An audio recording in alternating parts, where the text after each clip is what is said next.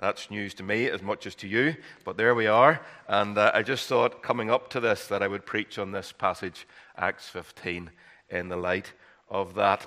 It was a joy yesterday at Churches Council in Moira to see 3 new churches joining the Association of Baptist Churches in Ireland. Katie is one that we had a hand in from Armagh, reaching out from our church in Armagh to plant in Katie over recent years, and that's going really well. And then Belturbet was a church plant from my former church in Cavan, which we planted about 30 years ago, and then Belturbet has just come into existence in the last few years, and we really rejoice in what's going on there. And then Passage West from Douglas Church in County Cork. 3 new churches added to our association yesterday, and we praise God for that. I was particularly encouraged to see my old church, Cavan, planting Belturbet, and my current church, Armagh, planting Katie, and to see them all coming into membership of the association, because I believe that churches working together for the sake of the gospel is the picture that we find in the New Testament. A year ago, Paul McAdam, who was my assistant then, who's now the pastor in the church in Katie, asked me to address this question in the Katie church. So this time last year, we're asking the question of a new church plant, why the need for the association? Why would Katie Baptist Church want to join the Association of Baptist Churches in Ireland? And we could give all sorts of reasons, but the only important reason for joining must come from God's Word itself. Do you find independent churches in the New Testament just doing their own thing? Or do you find a picture of gospel churches run by local pastors and elders, reaching out with the gospel in their own area and caring for the believers in their own area, but also having a real concern for what God was doing in His world through like-minded churches in other areas? In other words, do we see independency, or do we also see interdependency in the New Testament? And I believe that we see both. Now, I could be accused of teaching my granny to suck eggs when I come to talk about this in Great Victoria Street Church this morning, because all the assembly meetings used to be held here in the former building in years gone by. But maybe things have moved on here, and I see there's a younger congregation here now. So I'm bringing you to Acts chapter 15 to show you an example of churches working together to answer the question, why do we need the association? Well, Acts chapter 15 is a very important passage of Scripture, and thanks to those who read it earlier. It details the events surrounding the first Churches Council in Jerusalem. So it's a VIP chapter, a very important passage of Scripture, because the gospel itself is at stake in this passage. And that's why these churches met together to discuss this very important matter. They associated around the gospel. And that's what we seek to do here in Ireland, both north and south. We associate around the gospel. You can travel throughout Ireland today and you will not find 2 Baptist churches that are identical. And that's a good thing. But you will find them all preaching the same gospel, the same way of salvation, because we associate for the sake of the gospel. So whether it's the work of Baptist Missions, which I've been involved in, or the work of the Irish Baptist College, where I studied, or Baptist Youth, where I was involved in Baptist Youth Evangelism teams, or Baptist Women, that I haven't been involved in, this is what is held in common. We want to see people saved through believing the gospel. We had our Churches Council yesterday discussing various issues, but the issue that the first Churches Council in Jerusalem had to discuss was this: is salvation by grace alone, through faith alone, in Christ alone, or is salvation by faith plus something else? That's what this first church council had to decide. Did it involve keeping the law, or was it salvation by grace alone, through faith alone, in Christ alone? The context for this chapter and for the churches council in Jerusalem is the end of the first missionary journey of Paul and Barnabas to Cyprus, and indeed to Asia Minor, what we would today call Turkey. And that journey came to an end in Acts chapter 14 and verse 28. And at this point in history, as well as the mother church in Jerusalem, there were also new churches scattered throughout Judea and Samaria, right up to Caesarea. There was one in Damascus in Syria, and a very missionary-minded church in Antioch of Syria. And as a result of the first missionary journey, there were now churches on the island of Cyprus, as well as in Pisidian Antioch, Iconium, Lystra, and Derbe, all in Turkey. But the crucial point to bear in mind at this moment in history is that there were probably, for the first time, more believers from a Gentile background in the New Testament church than there were from a Jewish background. The balance of power had just shifted. The balance of power had just shifted. So what's really going on behind the scenes in Acts chapter 15 is a power struggle between those who see themselves as the fathers of the church down in Jerusalem from a Jewish background and those like Paul and Barnabas, the missionaries to the Gentiles, who now represent the newer churches which are springing up across the eastern part of the Roman Empire. And the gospel itself is at stake at this point in the church's history. It's quite likely that Paul wrote his letter to the Galatians in or around this time, just before or just after this Jerusalem council. And just listen to what he said to them about the danger of adopting another gospel in Galatians 1 and verses 6 to 9. He said this, "I'm astonished that you are so quickly deserting him who called you in the grace of Christ and are turning to a different gospel. Not that there is another one, but there are some who trouble you and want to distort the gospel of Christ. But even if we or an angel from heaven should preach to you a gospel contrary to the one we preach to you, let him be accursed. As we've said before, so now I say again, if anyone is preaching to you a gospel contrary to the one you received, let him be accursed." So he uses very strong language indeed. There is only one way of salvation. There is only one gospel. If salvation is not by God's grace alone, through faith alone, in Christ alone, then we have no gospel at all. As soon as you add any human effort or merit to it, you've actually destroyed the gospel. You've emptied the gospel of its power. Either salvation is by grace or it's by works, but it can't be both. And this chapter deals with the most serious matter to face the church in its 20-year history. It threatened to divide and destroy the church, and so it needed to be sorted out. It was all about the gospel, the good news of Jesus Christ. So let me take a run through this chapter as quickly as I can, and let's see what happened in that first council in Jerusalem for the churches. First of all, we look at telling the good news. Telling the good news in verses 1 to 4. Look what was happening in verse 1. Some men came down from Judea to Antioch and were teaching the brothers, unless you're circumcised according to the custom taught by Moses, you cannot be saved. And that's the core issue that in verse 2 brought Paul and Barnabas into sharp dispute and debate with them. Now let me point out before we go any further that there is nothing wrong with having debate within the church. It's good to discuss matters that we hold to strongly, especially points of doctrine. We don't live in a dictatorship or a totalitarian regime as far as the church is concerned, and it's sad whenever such debates become sharp disputes. But it does happen. Even here in the New Testament, Acts 15 and verse 2, after Paul and Barnabas had no small dissension and debate with them, Paul and Barnabas and some of the others were appointed to go up to Jerusalem to the apostles and elders about this question. So there was sharp dissension or sharp dispute among them. Also down in 15 verse 39, and there arose a sharp disagreement, so that they separated from each other. And Barnabas took Mark with him and sailed to Cyprus. Paul chose Silas and departed elsewhere. So there was sharp disagreement or sharp dispute even among colleagues in gospel ministry. So what did they do about it? Well, in verse 2, Paul and Barnabas were appointed by their local church in Antioch up north, along with a number of other believers, and they were sent down to Jerusalem to meet with the apostles and elders there about this very important question. Is salvation by grace alone, through faith alone, in Christ alone? Or is salvation by faith plus the works of the law, and in this case, circumcision? Is circumcision necessary too, if someone is to be truly saved? In other words, culturally, does a Gentile have to become a Jew in order to become a Christian? And it's the Antioch church who sends Paul and Barnabas on their way in verse 3. Just as they sent them out on mission to Asia in chapter 13, so now they send them up to Jerusalem to deal with this important matter of doctrine in chapter 15.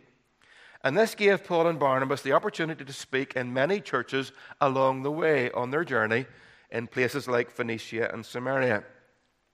Just as they'd done in Antioch in Acts 14:27, they told how God had opened the door of faith to the Gentiles. And so now in these churches, they tell how the Gentiles had been converted in Acts 15 and verse 3. So this was the hot topic of the moment as Paul, Barnabas, and the others made their way to Jerusalem.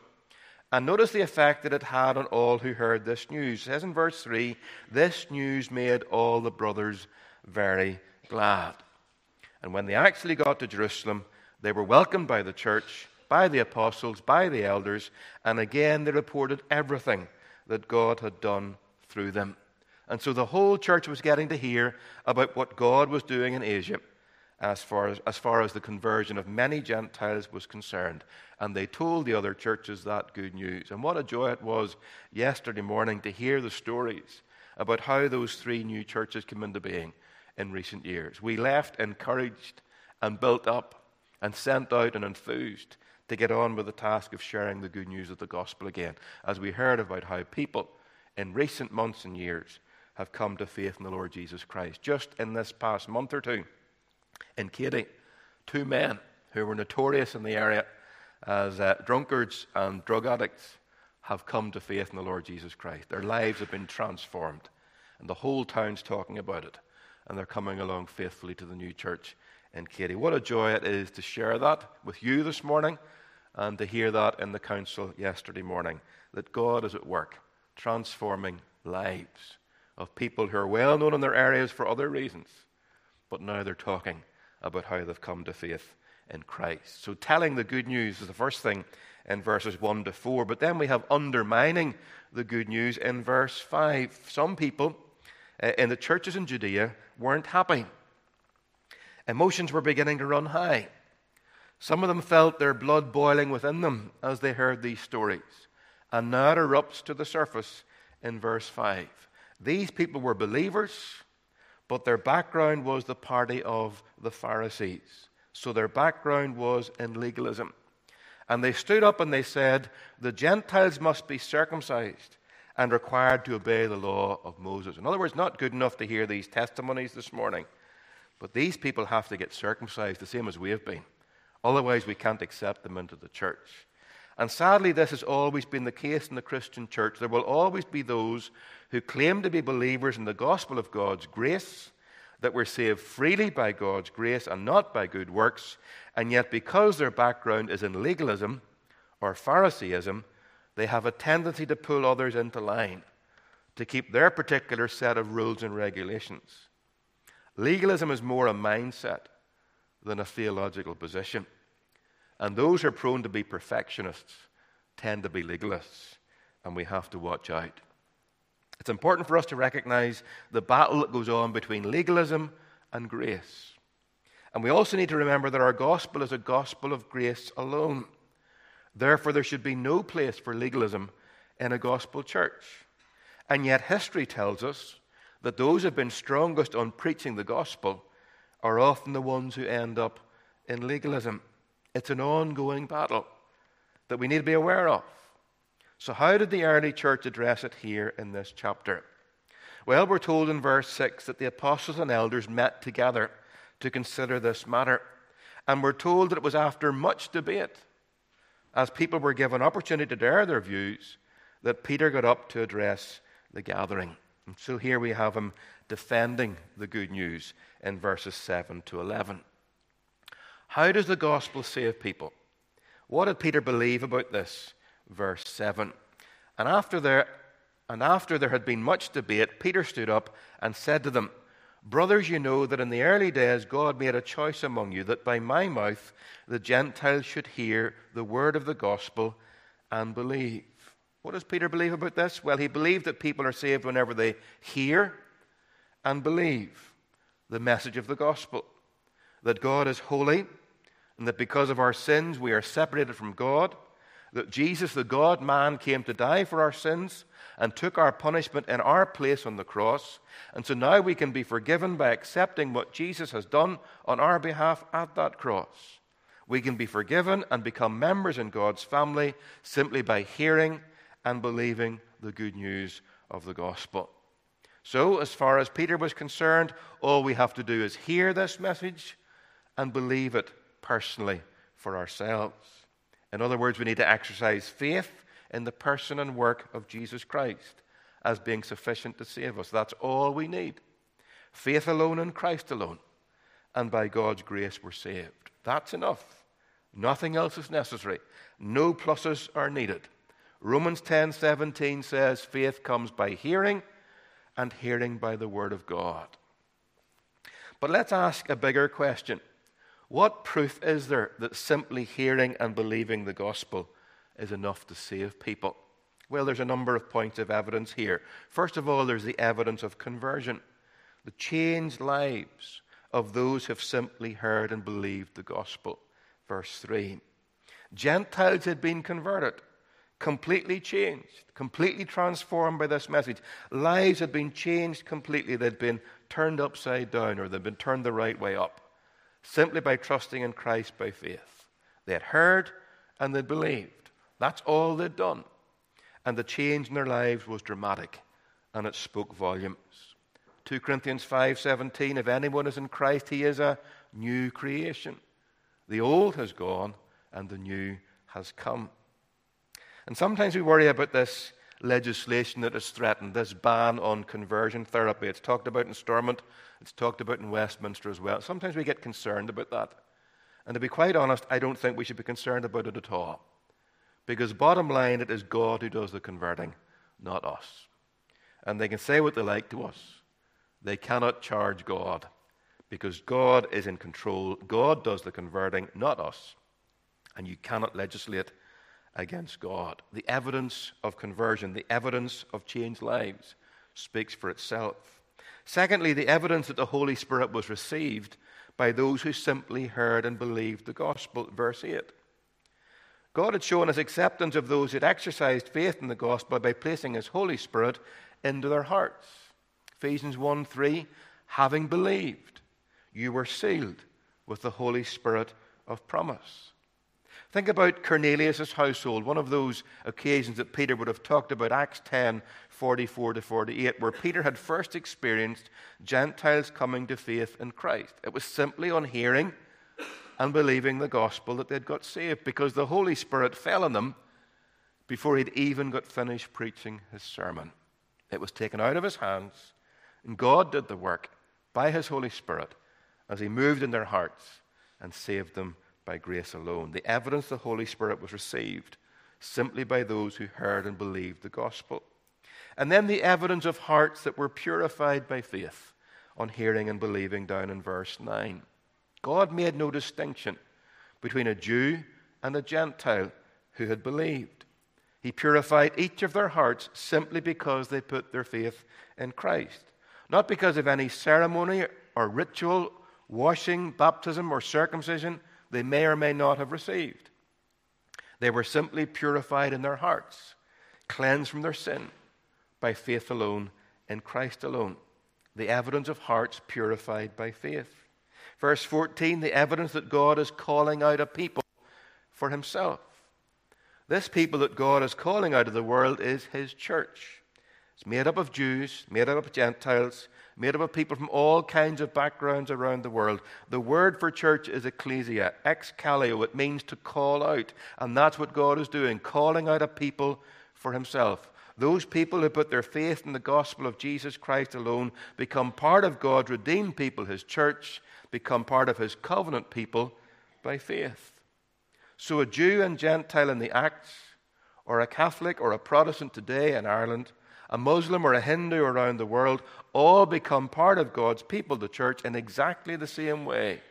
It's by faith alone, in Christ alone, all because of God's grace, not because any of us have earned it or merited it. And that brings us to Peter's conclusion in verse 11. On the basis of all those points of evidence, Peter could summarize the position as follows. He says in verse 11, we believe it is through the grace of our Lord Jesus that we are saved, just as they are, Jew and Gentile alike. Salvation is by God's grace, his unmerited favor alone. And God's salvation is for those who don't think they deserve it. And so it's for you here this morning. To try to work for it by keeping the law, or by being circumcised, or even by being baptized, or in any other way, would mean salvation would not be by grace, but by merit. If salvation is to be by God's grace, then it can only be by faith alone, in Christ alone. So that's what Peter had to say at this church council. And then in verse 12, Paul and Barnabas endorse the good news. Paul and Barnabas endorse the good news. You know, sometimes people try to drive a wedge between what the Apostle Paul taught in the New Testament and what Peter, one of the original 12 apostles, taught. But it's important to notice that on this foundational truth of the gospel, they were absolutely at one with each other. And I believe they were on other things too. Because no sooner has Peter given his speech than Paul and Barnabas hold the audience in rapt attention as they tell of their recent exploits in Asia. The whole assembly became silent, verse 12, as they listened to Barnabas and Paul telling about the miraculous signs and wonders that God had done among the Gentiles through them. They were amazed at it themselves, and their listeners were equally amazed. But if God was pleased to perform signs and wonders of salvation among the Gentiles, just as he had done among the Jews, then this was further evidence that God accepts Gentiles on exactly the same basis as Jews. It's by grace alone, through faith alone, in Christ alone, that God works. So Paul and Barnabas had plenty of recent stories to back up the evidence that Peter had just presented. And that brings us to James's summary of the good news, and that's verses 13 to 21. Who was James? Well, James was the leader of the Jerusalem church by this stage. We believe he was a half-brother of our Lord Jesus. And as chairman of the church's council, it's his job to summarize all that has just been discussed. And he does this in verse 13 following. Brothers, listen to me. Simon, Peter, has described to us how God at first showed his concern by taking from the Gentiles a people for himself. So here he's referring to Peter's account of Cornelius and his household being the first Gentiles to respond to the gospel of God's grace. And he goes on to give the biblical basis for this in verse 15. The words of the prophets are in agreement with this. As it is written, and he's quoting from the Old Testament, after this I will return and will rebuild David's fallen tent. In other words, that refers to Jews.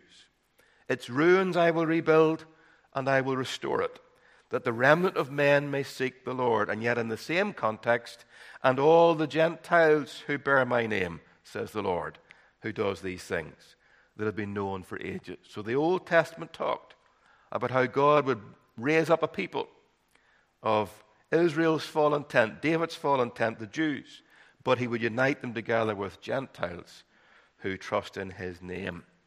So having carefully considered the evidence of how God accepts the Gentiles who believe on exactly the same basis as the Jews who believe, and having listened to how Paul and Barnabas have been blessed to see many conversions, and having found biblical warrant for all they've said and done, James gives his conclusion in verse 19. He says, it's my judgment, therefore, that we should not make it difficult for the Gentiles who are turning to God. Instead, we should write to them, telling them to abstain from food polluted by idols, from sexual immorality, from the meat of strangled animals, and from blood. Why? For Moses has been preached in every city from the earliest times and is read in the synagogues on every Sabbath. And that was their conclusion. Not to make it any more difficult for Gentiles to be converted. No pluses. Not to insist that they should be circumcised or become Jews. No pluses.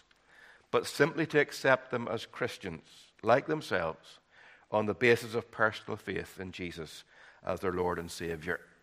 And the only stipulation they put on them was to ask them to bear in mind the scruples of their Jewish brothers and sisters in Christ. Because Jewish brothers and sisters in Christ couldn't cope with Gentile believers indulging in food that had been polluted by idols. And they couldn't cope with Gentile believers indulging in sexual immorality, nor should they. And they couldn't cope if they went to a church lunch and knew that the meat had come from animals that were not killed in a kosher way, that didn't have the blood properly drained out of them. And those were the only 3 stipulations that they put to their Gentile fellow believers who were turning to Christ. And they were really matters of cross-cultural sensitivity. The couple earlier on who were telling us about heading out to Kenya tomorrow will face all kinds of cross-cultural issues as they go. And they will have to learn to be sensitive to brothers and sisters in Christ coming from a different background, seeing things differently, but being united together on the gospel of our Lord Jesus Christ. There has to be respect for weaker brothers, those who had come from a strict Jewish background. And all of this was an attempt to keep unity within the church. Now the Gentile believers were increasing in number beyond those who had come from a Jewish background. And what was the outcome to all of this?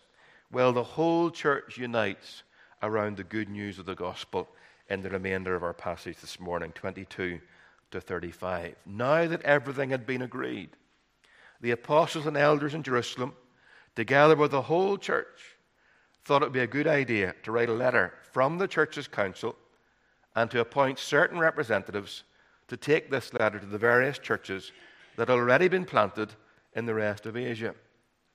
So 2 men were chosen from Jerusalem, Judas and Silas, and they were sent with Paul and Barnabas back to Antioch with this letter from the council. And this is what was contained in the letter, verses 23 to 29.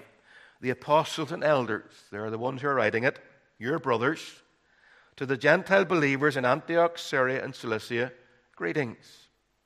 We have heard that some went out from us without our authorization and disturbed you, troubling your minds by what they said. So we all agreed to choose some men and send them to you with our dear friends Barnabas and Paul, men who have risked their lives for the name of our Lord Jesus Christ, and therefore we're sending Judas and Silas to confirm by word of mouth what we're writing.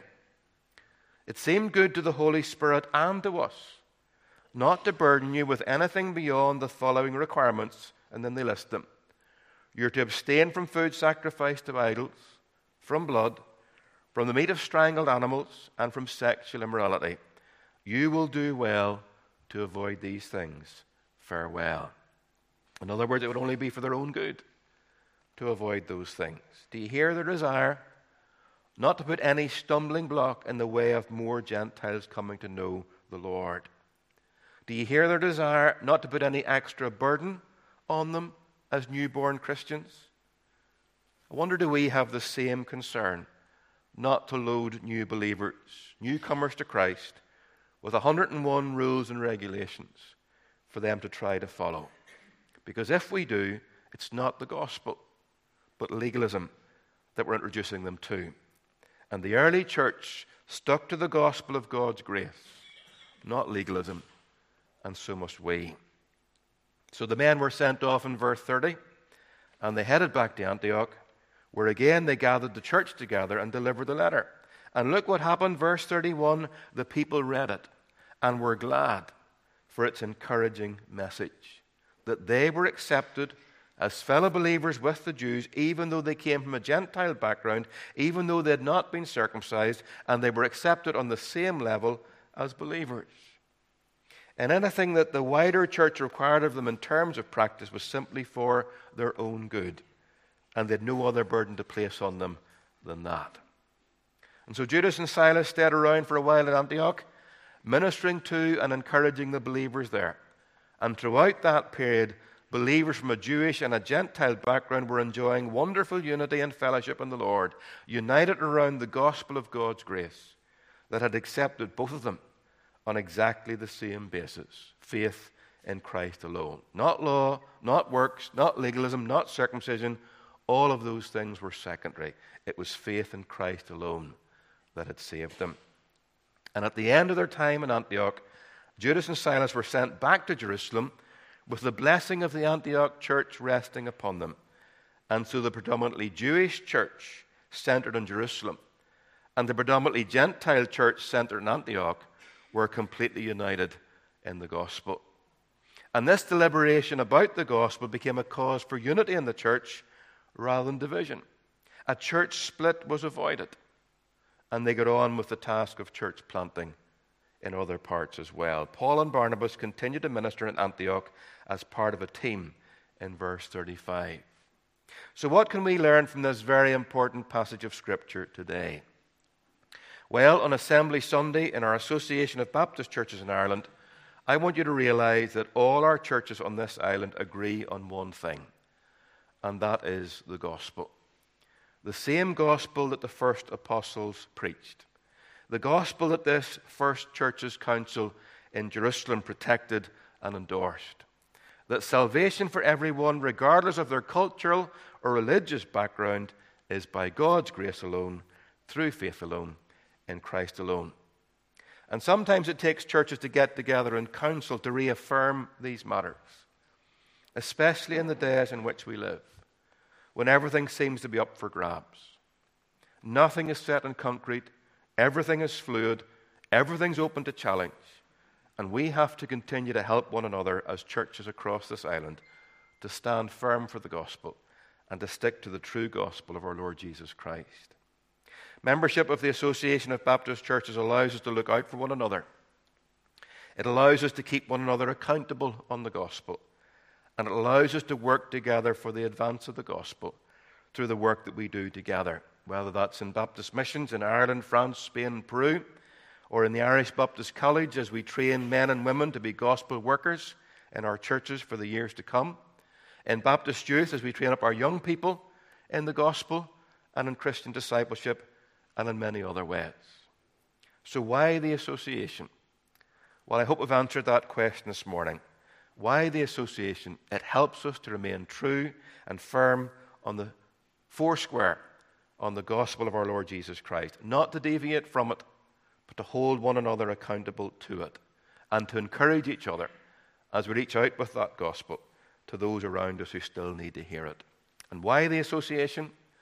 Because we can do more together than any of us can ever do on our own as local churches. The churches in Passage West in County Cork, and the church in Bilturbet in County Cavan, and even the church in Katy in Armagh have come into our association, but they would not have been formed in the first place unless we were cooperating together in the work of the gospel, unless we were sharing financial resources and praying for one another and supporting the missionaries and the people that we've placed in those areas to extend the kingdom through the proclamation of the gospel.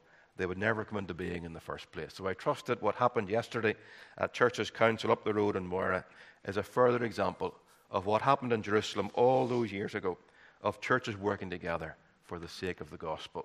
And I trust that you and Great Vic will continue to do that in the days that lie ahead, and we will enjoy sweet partnership in the gospel for many years to come. We're going to sing that lovely piece, "O Church, arise and put your armor on." And we need that in these days, the armor of God, to face all that is coming our way in coming days and to stand together for the sake of the gospel. And after we've sung this piece, I'll close in a word of prayer, and then there's refreshments afterwards down at the back as well. Let's stand together as we sing.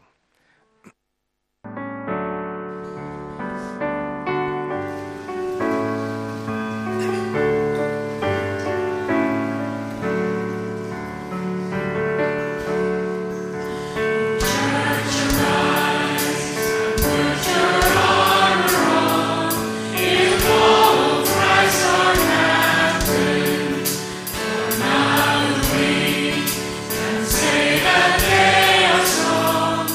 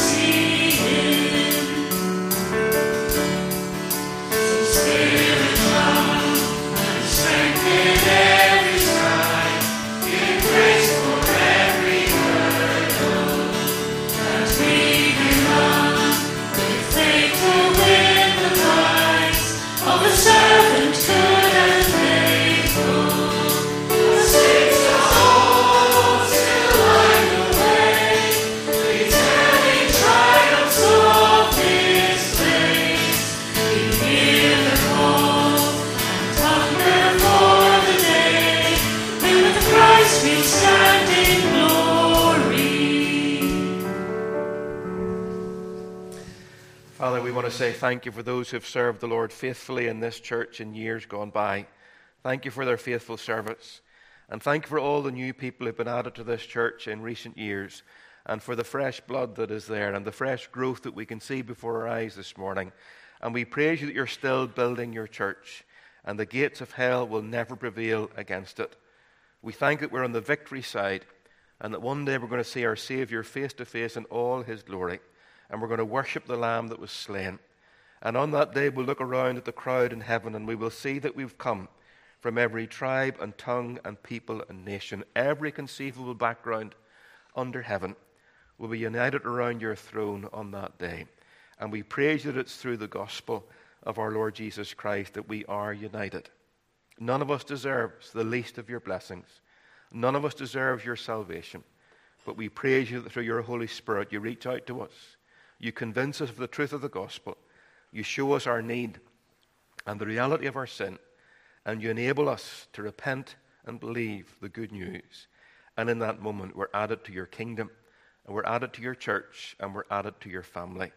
And so we pray that you would bless our association of churches, especially those new churches that were added yesterday, and that as they meet for worship today, north, south, east, and west, that we would know a rich sense of your blessing upon us, a movement of your Holy Spirit in many hearts, and the joy of hearing of new stories of salvation and redemption in the lives of many people dotted right across this island and indeed further afield. And all of this we ask for the glory of our great Saviour's name, the Lord Jesus, in whose name we pray.